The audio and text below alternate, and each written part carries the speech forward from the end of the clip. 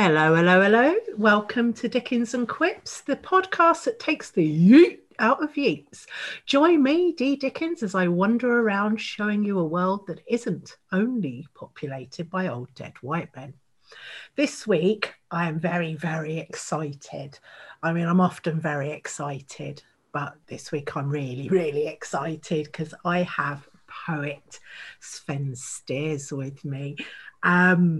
I'm very excited for reasons I will go into shortly, but first, the official bio. Performer, poet, artist, and bird brain, not real. Sven Steers is a Bristol based polymath.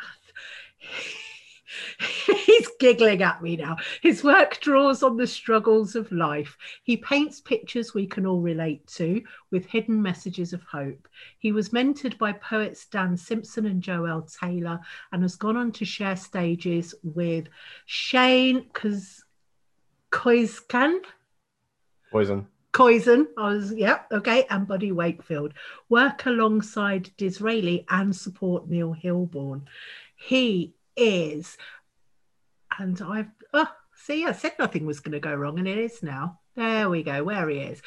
He is one of Bristol's foremost poets, this is true, winner of multiple slams, a Bristol champion, and national slam finalist. As a spoken word poet, he has performed across the UK and internationally in an array of different events and venues, metal gigs, festivals, and the Albert Hall, many others. He's run workshops in schools and youth centres, been involved in multiple art and literary projects, and mentored other poets. He started and produced the Bristol Events Art Battle, a competitive live painting competition, and Ink Bomb, a distinctly punk poetry event. He has presented a documentary about poetry in the Southwest. Yes, I've seen that. Been played by the BBC and published in numerous journals and magazines. His first book is due for release in 2020. Welcome to Sven Steers. Say hi, Sven. Hello, hello. I'm so chuffed to have you, honestly. Thank you very much. I'm very happy to be here. What the bio doesn't say is what Sven means to me personally, and this is where it's all going to get a bit, this is your life. nearly 3 years ago, I think, I went to see Neil Hilborn with my mate Mark, who just happened to have a spare ticket. And I was starting a poetry module soon. And he was like, "Do you want to come?" And I said, "Yes, I'd love to. I've seen Neil Hilborn on the internet. I would love to go." Sven was supporting him and he blew me away. Quite simply, I had no idea about modern poetry, bar videos from Button Poetry and Brave New Voices. That was about it. And he opened up that world for me. I went to see him again the next weekend with Noah, and he did guest list me that time as well, and he didn't even know me, and I was so happy, and I was blown away again by what a great poet and amazing guy he was. He made a point of coming and saying hi, and that absolutely made Noah's night.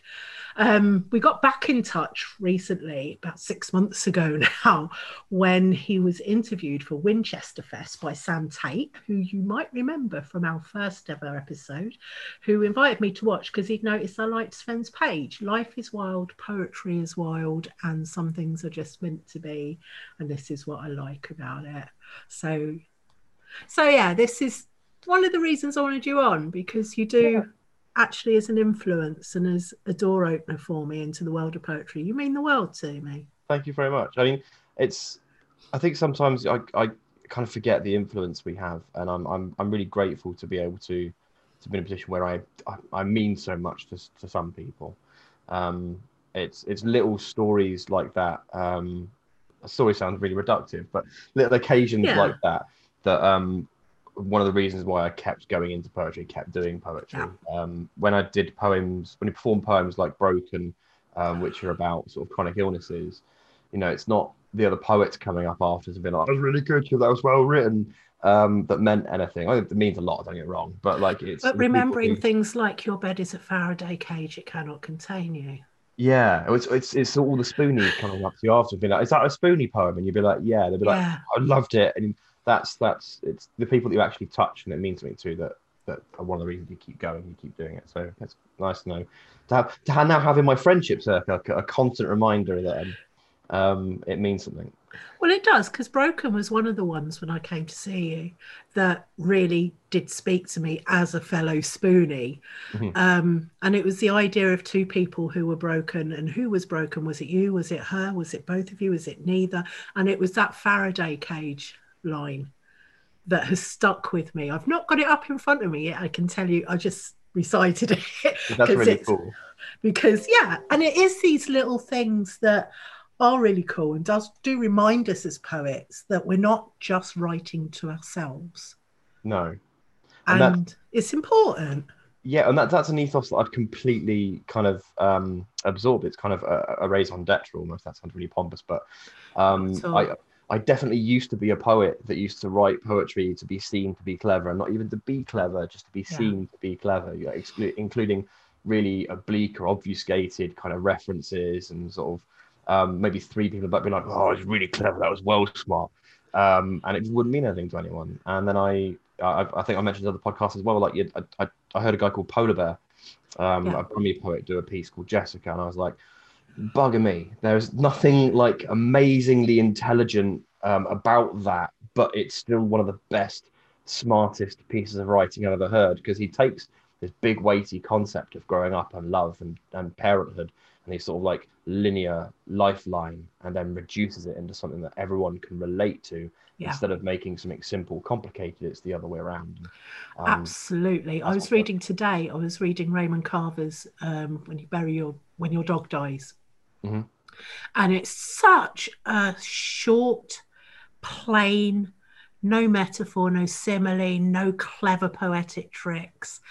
And because so many poems about death and about feeling try so hard, they have like big metaphors about flowers, about birds not singing anymore. This thing, it just sits there Mhm. and is an ars poetica for those who don't know. There's like, I'm chucking out stupid literary terms. It just means it's a poem about writing a poem. Um, it's an ars poetica, and people didn't get it.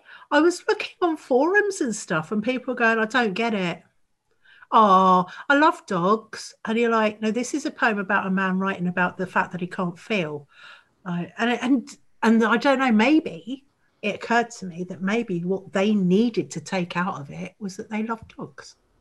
Yeah, So, absolutely. yeah, It's the joy of subjective interest inside of poetry. Like that there are definitely very well written poems out there that can mean a yeah, hundred different things to a hundred different people. It's again inside of my own writing and other poets will definitely do it as well. You there will be experiences inside of a poem that not everyone can relate to, but there should be a couple of lines that someone can relate to. Because then, yeah, even if someone, halfway through the second stanza, like, don't relate to that, but that's line back in stanza one, I'm still listening, I'm still interested, I can still appreciate what's going yeah, on. yeah, absolutely. Yeah. It's a Awesome. shotgun approach. Yeah. Bang! Put as much lovely warm stuff in a piece as possible, and everyone likes it. Weirdly enough, my pieces are getting shorter and shorter. As my prose gets longer, my poetry gets shorter. It's it's a bizarre thing, but I've not got to your nemesis's level yet. It's fine. Um, My nemesis is level. Oh, yeah, okay, I understand what yeah, you mean. yeah. Well, Um, the thing is, I started off writing really short poetry and sort of like again really clever kind of like referencey kind of stuff yeah, and my attempts at humor. Bearing in mind, I'm not a funny person. Like I was not a winner from the start. But I've got the curse of slam in me, like coming up as a slam poet. yeah, My poems reach 3 minutes, and then I'm at a point now where I feel constrained inside of 3 minutes. I'm like, I'll write a 5 minute poem because slams in Germany are sort of like 5 minutes long, so I'll sort yeah. of use it a bit more freely. And now I'm considering writing a book long poem just to see if I can do it. Do it. I wrote a 7,000 word poem for my dissertation. Do it. What? How? We'll talk. Oh yeah, there were some sequences and some sections and cantos and stuff, but it was Nice. basically a 7,000 word poem. We will talk. Yeah. Like, Connor's got it. if you want to see it. Sorry, we're chatting shop. This is not good. Okay, so Perfect. What you said about the podcast at the start. It's not a chat. yeah, it's a chat. Okay, so this week's What Are You Reading, Dee? I have been revisiting Mostly Hating Tories by Janine Booth. I first saw Janine at Tolpuddle Martyrs Festival. I used to go every single year. I'm a staunch trade unionist and have always been quite active in the movement. Weirdly enough, it's only since I moved to Wales, I've been too busy studying to do very much. It's bizarre. You'd think with the miners and the fact that I live in the valleys that I would be much more involved. But no. So she was bloody marvellous. And so I bought her book, and I've now had the joy of performing with her at a fundraiser for sex workers. And I'm hoping to get her on the show in a few weeks. So I asked her, do you fancy coming on? And with her inimitable style, she just said, sure. So she's coming on. So my poem of hers is the eponymous Mostly Hating Tories. Now, I don't do rhyming poems very much, or really current affairs stuff that isn't all about how I feel about it. So this is one that I really looked to for inspiration, shall we say. So this is Mostly Hating Tories by Janine Booth. What shall I do on this fine day? There's so much on my list. A mix of work and rest and play, I'm sure you get the gist. And maybe I will write a rhyme, but my unwritten law is every day I'll spend my time mostly hating Tories. I'll go to work, some bills I'll pay. That's if I'm feeling rash. To see her through to payment day, I'll lend my friends some cash. I'll probably make my kids some tea and read them bedtime stories of homeless piggies, 1, 2, 3, and why they hate the Tories. I'll hate them for the bedroom tax. I'll hate them for the cuts. For living off the workers' backs, I'll hate their very guts. Look, see the depths to which they'll sink. They don't know where the floor is. That's why I'll spend today, I think, mostly hating Tories. What's that you say? That hate's not nice. Please love thine enemy. Well, yeah, I tried that once or twice. It doesn't work for me. And if you think that's not fair play, remember this you must. The Tories, they will spend their day mostly hating us. A history of evil done will justify my hate. I still detest the Tory scum for Section 28. Nye Bevan built the NHS, so he knows what the score is. And he said vermin come off best compared with bloody Tories. I'm sure I'll find time to revile that UKIP and its drivel, and I'll locate a little while to loathe the lonesome Liberal. I'll maybe pause to show regret for Labour's missing glories, but save my fiercest fury yet for mostly hating Tories. For generations and here on, our class and those before us grew up to know which side we're on, the side that's not the Tories. So when I die, do this for me, inscribe and sing in chorus. Here lies Janine, her life she spent mostly hating Tories. Nice, I like that. I love it. Yeah. She has got the broadest London accent. She's moved to Lewes now. So she's like she's in Sussex, but she's got the broadest and she's a big girl. And It's she going to stick out a little bit then. and she just like belts it out. It's wonderful. If you ever do get a chance to see Janine, and I will drop her socials in the show notes, then do take it because she is a tour de force. Nice. So my poem of the week, based off that one, I wrote a little while ago. I think I wrote in second or third year at uni, and it was about Arlene Foster, the ex-leader of the DUP in Northern Ireland, who I found out is only one day older than me. One day. She was when she was First Minister of Northern Ireland, because of her political shenanigans of her own doing, equal marriage and abortion are now both legal in Northern Ireland. And the dour-faced, sour-faced cow hates it. And I felt that was enough to write a poem of celebration for these. Yeah. So this is my short poem, Arlene. Arlene's got a face on. She says it's not the end. Will no one think of the children or their gaze heaven forfend? Arlene's got a cob on. This isn't what she planned. She says we have the blood of little babies on our hands. Arlene's fucking raging, tamping and fuming too. Collectively, we say one thing. Hey, Arlene, love, fuck you. So I can do short poems. It seems. Nice. Yeah, I was like, oh, it's done. Okay, cool. Shortness achieved. Shortness achieved. It was just basically up yours, Arlene. The things that we've been fighting for so many years, and it is important to me to be fighting for LGBT rights and women's rights, etc. Oh, and just get things up. I turn everything off, and the virus protection sends me a notification. Goodness sake. Best laid plans. So I'm going to use that maybe as my jingle.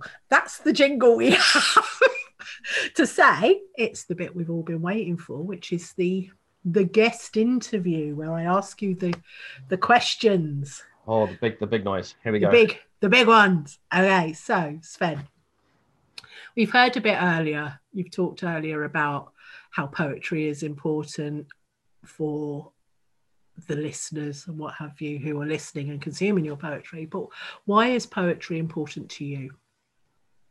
It's a big question. I've heard you ask the question. I knew you were going to ask this question, and I've been thinking about it for a while. The answer evolves over time, and has evolved over time.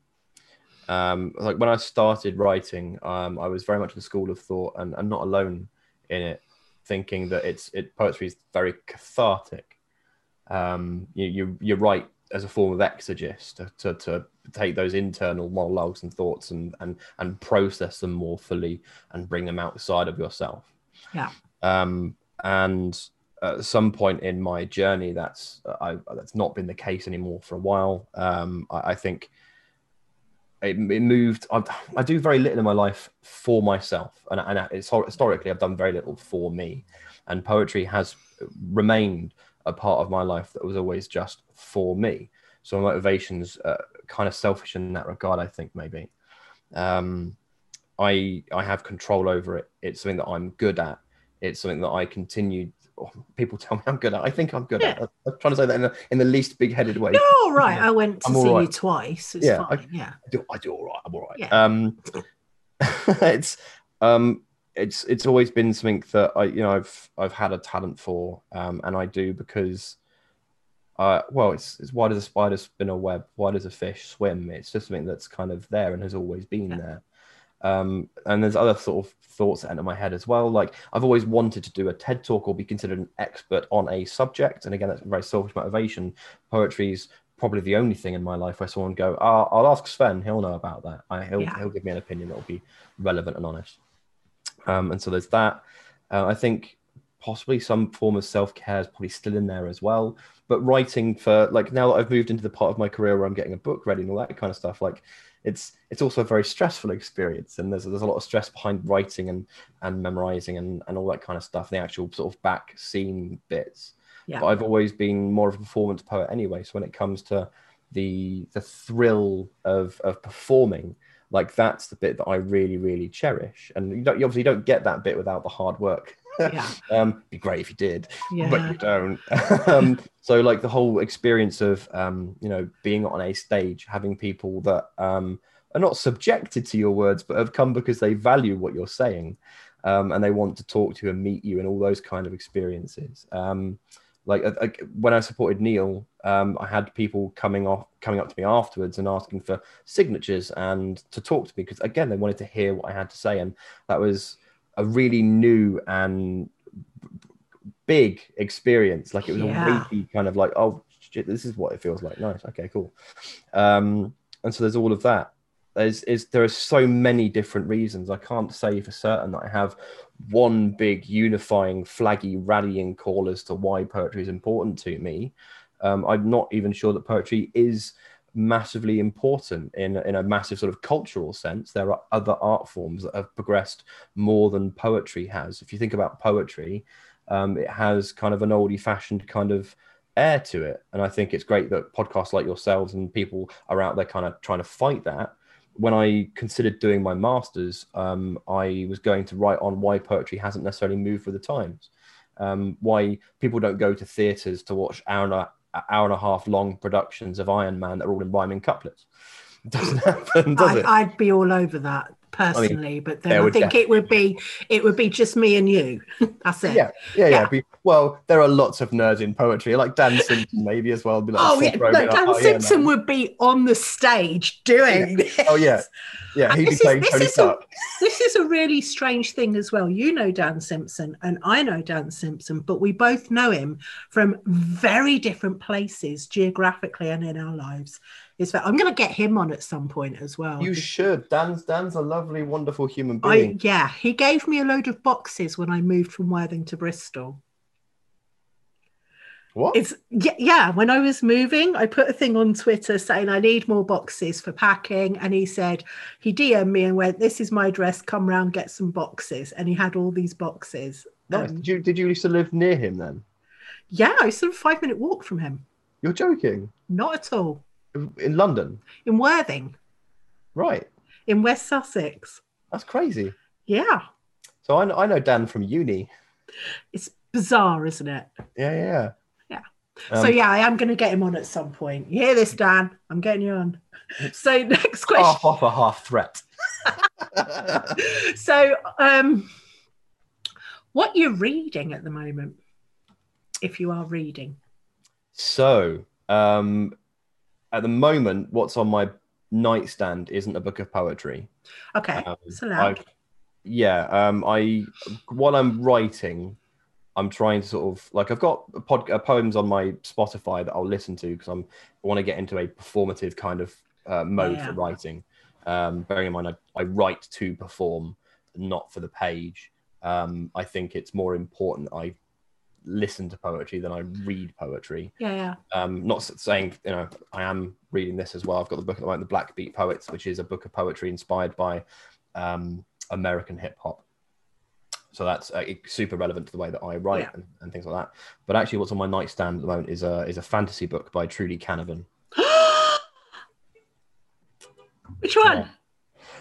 The fourth book, the first book of the second trilogy. I can't remember the name of it. Oh no! See, you're going to hate me because I've got all of them downstairs. Right? Are sitting on a shelf.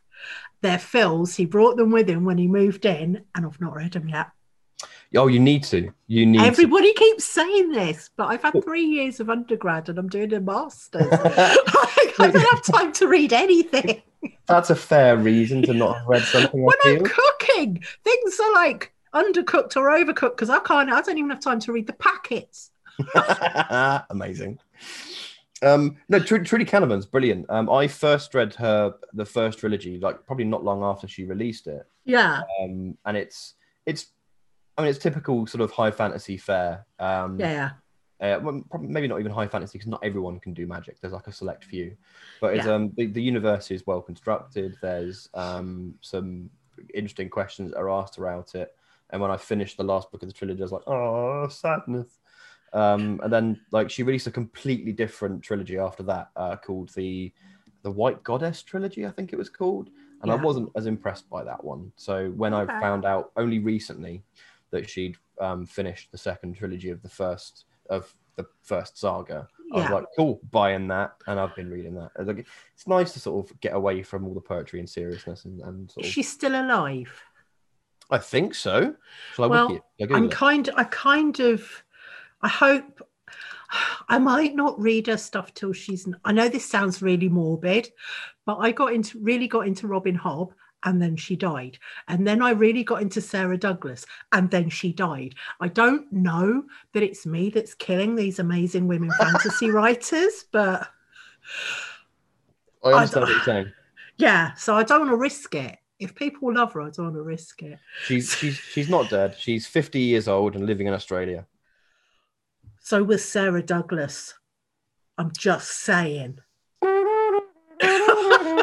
But no, if you've not read any Sarah Douglas, she's brilliant as well. And Robin Hobb, obviously, is everybody's come up on. So, Nice. Right. So this is the question. Right. Just for a little bit of background, happen to know Sven is writing his book. Yeah. I know this because we are friends.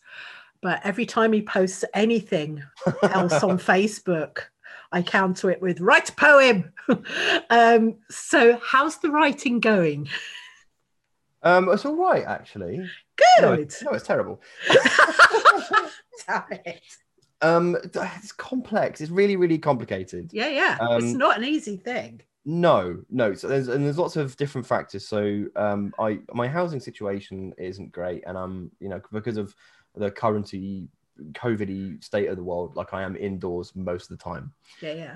So I need to. It's mostly making excuses, I feel, but I need to get into the habit of going out, going for a walk, and mulling those thoughts over before I come home, put them on paper. Yeah. The home that I live, I'm used to having a big sort of space. When I had my house in Bedminster, like I had a house, I could move around it freely, and now I'm living with other people again in a small flat, like standing up and orating things and thinking things out loud. Like I said, I write to perform, so there's a process behind it. Again, it sounds really pompous. It's really hard in my current environment. Like when I lived in the house, I had a 6 foot by 4 foot whiteboard, and I would sort of stand there and I'd write a line down, step away from it, say it out loud, sort of feel it around the mouth a little bit, and then sort of walk away. And there's a whole process of making sure it's performative, that it could be performed down good and flow. And now I can't have that process, so I'm struggling with that. So I did take a holiday to Canterbury recently to reconnect with a city that I love and I spent a number of years in. And I did start writing again. There was free flowing thoughts there. So I know that I need to get out of my current situation to help me write more and better. But it's not like there aren't ideas there. I know that I have, for the book, a number of poems completed already. There are certain ones that I want to write replies to and second parts to. And there are other poems that I have enough there that I know there's a full poem there. I just need to sit my ass down and write the fucker. Yeah. I have the opposite. As you know, I have the opposite problem. I can't stop writing. And it does become a problem when at 4 a.m. you wake up and you go, right, I've got to write this thing. So that sense of routine and that sense of structure is really important. And for me, I write for both. I write page poetry and performance poetry, but I only really write performance poetry when I know I'm going to perform. So we're different there. It's weird you sort of mentioned that as well, because when I used to be sort of quite prolific when I'm writing that, and what you said about waking up at 4 a.m. and being like, I need to write a thing down. I fully understand, and it's one of the rightly or wrongly, probably definitely wrongly, that entered into my thought process when I started drinking more and more, was that I was trying to sort of kill off the inspiration so I could get to fucking sleep. Just not good in any way, shape, or form. That we're wrong, but I understand that struggle. There's a really good Mitch Hedberg joke. Mitch Hedberg being, for listeners who don't know, maybe not know, an amazing comedian who does like non-sequitur one-liners. And he said, as a comedian, my job is to think of things that are funny and then write them down. Or if I can't find a pen, convince myself they weren't funny. Oh, that was loud. Right? Damn. Yeah. Yeah. On that note, which poem are you going to read to us from someone else?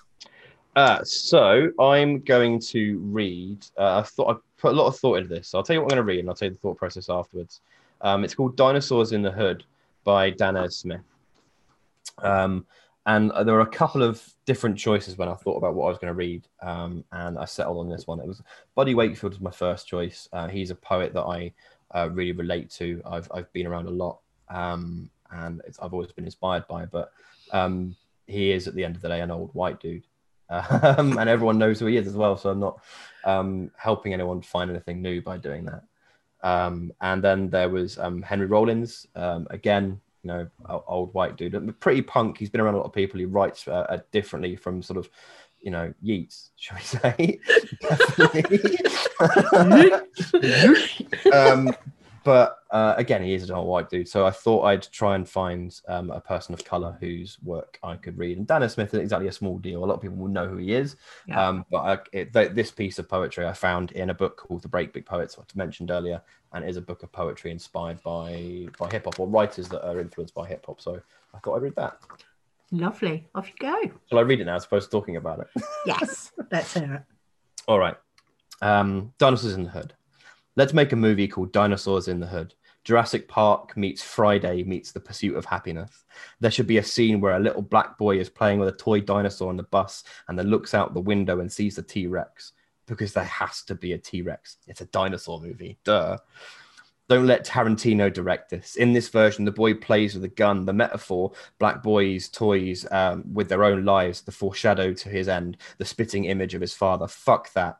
The kid has a plastic brontosaurus or triceratops, and this is his proof of magic or of God or of Santa. I want a scene where a cop car gets pooped on by a pterodactyl, a scene where the corner store turns into a battleground. Don't let the Wayans brothers in this movie. I don't want any racist shit about Asian people or overused Latino stereotypes. This movie is about a neighborhood of royal folks, children of slaves and immigrants and addicts and exiles, saving their town from real ass dinosaurs. I don't want some cheesy yet progressive, humong, sexy hot dude hero with a funny yet strong, commanding black girl buddy cop film. This is not a vehicle for Will Smith or Sofia Vergara. I want grandmas on the front porch taking out raptors with guns they hid in the walls and under mattresses. I want those little spitty, screamy dinosaurs. I want Cecily Tyson to make a speech, maybe two. I want Viola Davis to save the city in the last scene with a black fist afro pick through the dinosaur's long, cold blood neck. But this can't be a black movie. This can't be a black movie. This can't be dismissed because of its cast or its audience. This can't be a metaphor for black people in extinction. This movie can't be about race. This movie can't be about black pain or cause black people pain. This movie can't be about a long history of having a long history with a long hurt. This movie can't be about race. Nobody can say the N-word in this movie who can't say it to my face in public. No chicken jokes in this movie. No bullets in the heroes. And no one kills the black boy. And no one kills the black boy. And no one kills the black boy. Besides, the only reason I want to make this is for the first scene anyway. The little black boy on the bus with a toy dinosaur. His eyes wide and endless. His dreams possible, pulsing and right there. I love that poem. Right? We did this poem in first year and I fell in love with it then. I'm so glad to have it brought back. It's an amazingly strong poem. And you did a really good job on it. Oh, well, thank you. Really good job.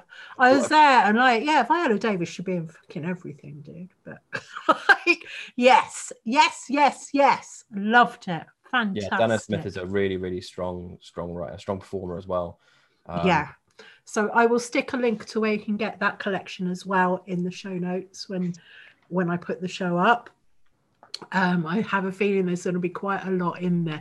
What are you drinking there? You got cherry Diet Coke? Cherry Pepsi, I think. Yeah. Cherry Pepsi Max. Oh, snap. We are actually drinking the same drink. So if they want to send us some money, we can endorse them as the pop of Poet's Choice. It's weird you mentioned that. When I was performing in Germany, they get sponsors for their events in a way that we don't. So mad. There was one event that was sponsored by a famous, I can't remember the name of the brand, but it was and I probably shouldn't mention them, but it was a famous whiskey manufacturer, wow. Like an Irish one, and I was like, holy cow, that's a big deal. That's huge. Pretty massive. We need to get more of that. So bit I've been really looking forward to, because I don't know which one you're going to do, and I like all your stuff, so it's all good. Which of your poems are you going to grace us with, Sven? So I thought I'd live true to my promise. I promised you the next time I performed, it would be Lockpick. So I'm doing Lockpicks, and I've not read it. I've not performed it in a very long time, so I have got a cheat sheet open. So forgive me that sin. Honestly, I don't do any of mine from memory. Not even the ones I know from memory, because then they always end up different. It's half the fun, though, isn't it? Yeah, there is that. Yeah. So yeah, lockpicks. Cool. Shall I start? Shall I go? Shall I do? Go, Do the do your thing? thing. Okay. All right. Ever since the age of 10, I've been able to pick locks. It's a weird skill to have, but I can still remember the day I learned how to break into my house in under 30 seconds. My dad came home from a computer fair of all places with a lockpick kit. In it was a filed down Allen key called a torque wrench and a lumpy metal stick called a bump pick. The trick is to apply torsion to the tumbler whilst raking the pins on the inside, then turn and click. Scarily easy, really. As easy as a memory if memories were easy. The good ones we had were so few and far between. Like when I was 3, my first time at the beach, you and Mum were play fighting in the sea, and I had no idea who you were. I thought a stranger was attacking my mother. My cries formed sound castles with tear duct moats, and like the ocean bleaches driftwood in reverse, you found your first place in my mind. Stormbringer, bearer of the belt buckle, giver of the something to cry about. When you headbutted me to the floor, there was no more water stored. It was shock flooding from my eyes. When you tried to choke me out, I stared you down and waited for the calm. 10 years later, and I am still waiting. I have shelved my expectations along with childhood knickknacks, breakup letters from ex-girlfriends, and the hope that we can both be better men. The rage that pumped in your fists now flows in my veins. My heart punches at the world like the street fights of a teenage you, misspent youth, all blood and dirt and grit and get up again. They can't beat it out of you. You can't beat it out of me. A fortress stands here now, proud of the day I stared down the barrel of your gun and saw a man as weak as me trying to hide the nothingness underneath. Yes, no surprise. We came up as empty as the homes we'd leave. I can count them on both our hands. Just stacked boxes and empty rooms covered in dust and us. Fish and chips on the floor, waiting for one more removals man to take us to the new house we followed you to. I have always followed you from pillar to post, from bottle to battle, like that time we beat the guy black and blue that bottled you in that bar fight, and despite the nerve now trapped in your cheek, we smiled about it for weeks, like it was proof this blood runs deep. Like one shared deed could erase the years I'd spent painting monsters into you. Truth is, didn't need to. You had monsters of your own tattooed into the jailbirds alive in our family tree, the ones you tried to flee from, set your sons free from, and the ones that washed ashore with you from the Falklands War.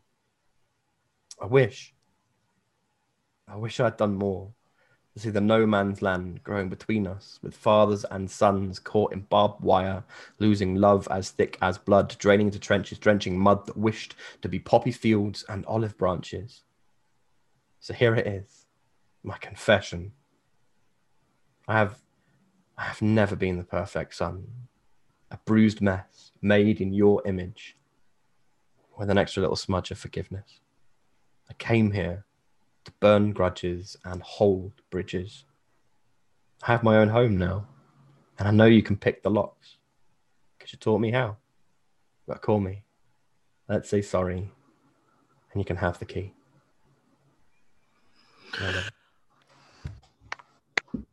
Thank you for doing that. All right. I know you don't do that one very often. No. No. A lot of complex stuff behind that one. Yeah, a lot of complex stuff. One day I'll write my own, and I'll do it for you. Thank you. I look forward to hearing it. Cool. So, we go from a poem that made me go, oh, to lines that make you go, ooh, I wish I'd written that. And from Mostly Hating Tories this week, the line is, count dead women, name the missing. One more time. It's count dead women, name the missing. And it's from a poem called Two Women Every Week, and it's about domestic violence and the fact that 2 women every week are killed by their partners. And it's an amazing. Like I say, I'm going to get a link to Janine's books and put them in the show notes as well. So if you want to get hold of Mostly Hating Tories, but if you drop me your DM me your address. I will send you a copy because that's what I do for the people who come on the podcast. I send them a book. That's great. I have some fresh poetry to read then. That's great. Exactly. I mean, I'm not going to lie. There are. I think I've got about 70 different books in my poetry on my poetry shelf, and I've not read nearly enough of them. But one more, yay! But it means that one day you'll go, do you know what? Because it's only a very small book. It's a very thin book. So it's more a pamphlet, really. I mean, at the moment, it's thicker than my book. So. Well, yeah, there is that. Write more poems. So now we're nearly done. So we go on to Llaes Newydd News, which is the new poetry press that myself and Joe Thomas have set up. And this week, Joe's book is out. We released it on the 19th, and we're very, very pleased. Personally, I'm really proud of him because this is a guy who, when I met him, barely spoke, didn't think he could claim the name poet. And yeah, he's got a book out and it's really good. It's Cake, Liberty and Other Inexplicable Phenomena. Mm-hmm. Good title. It is. It came from one of those Facebook quiz things where, like, the first letter of your first name or what have you, it was like a band name generator, and that's what he got. And he said it's got to be the name of the first book. So, yeah, that's amazing. So, but it's a brilliant look at autism and asexuality and the intersection between both. It's stunning. And in other news, Hannah Edge, who we're releasing next, has come up with a title for her collection, though I'm not telling you what it is yet. You too. I know, I'm such a tease. It has been said. It's going to be on my grave. Like, tease. Well, it is, because I'm not having a funeral. I mean, you can't write the word tease on a gravestone because there are people out there that... Honestly, as long as they, like, send something to my husband's PayPal, that's fine. Brilliant. Yeah, so we have Redbubble merch now as well. So if you're like the sort of masochist who likes to do a mostly white jigsaw puzzle with just a little Llaes Newydd logo in the middle, then you can get one of them. We're not expecting great sales, I'll be honest, but anything we do get from that is going straight into the pay your artist budget. So it will mean that coming up, we'll be able to afford to pay artists to come up with book covers and this, that, and the other. So, because it's one of the main principles, everybody gets paid. If you need book covers, I know a guy who does some design work on the side. So do I, but you expect me to join a cult? Absolutely, yes. You've got to be a member of the cult to have the cult services. But yeah, I mean, this is the thing. But we want to build up a fund to. There's gonna be people listening who are like, "What are they on about? What are they on about?" He does this thing where he plays with Photoshop, and actually hit him up because he's really, really bloody good. He's actually really good. The stuff he does looks like spankers. It's awesome. But he has this thing where he was playing about learning, and he put join a cult, and I would just do a very badly edited version of it straight afterwards, just to annoy him with write a poem. That and the argument over whether birds are real or not has just takes over our internet life. So but let's not talk about the birds on your podcast. No, let's not. No, they're not real. So it is time for you to do your shameless plug. What are you good at? What are you taking offers of work for? Do you make a banging lasagna? Yeah, I do make a banging lasagna. I used to be a chef. Yes, I forgot that about you. Yeah. So apparently, having aggression and liking words make you a good chef. I don't know where that came from. I know lots of poets who used to be chefs and are chefs, so but yeah, no, sorry. Sidetracked weird. Welcome to my brain. None of it makes sense. Yeah, no. So I will get crucified by my publisher if I don't mention the book. Absolutely, that's rightly so. It's my publisher too. So yes. Yeah, I'll get some really, really nasty messages from Connor. So yeah, the book is coming along nicely. That bio needs changing that we had at the start of the episode. It does say this year, and it was due to be this year, but we live in strange times. We do. And there's no point in having a book out if I can't run around the country throwing it at people, like literally, be like, buy the thing. Yeah.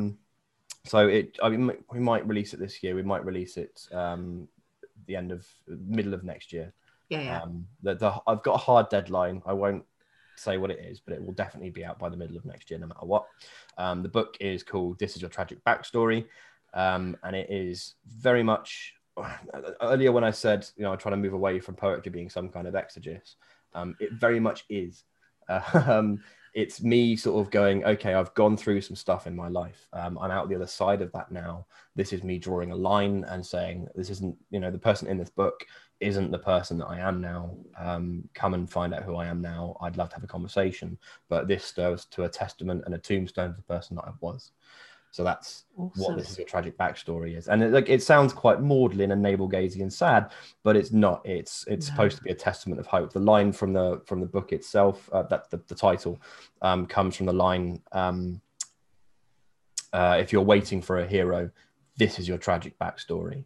So I want to implore everyone to go out and be their own hero, and then you can draw a line under your own shit.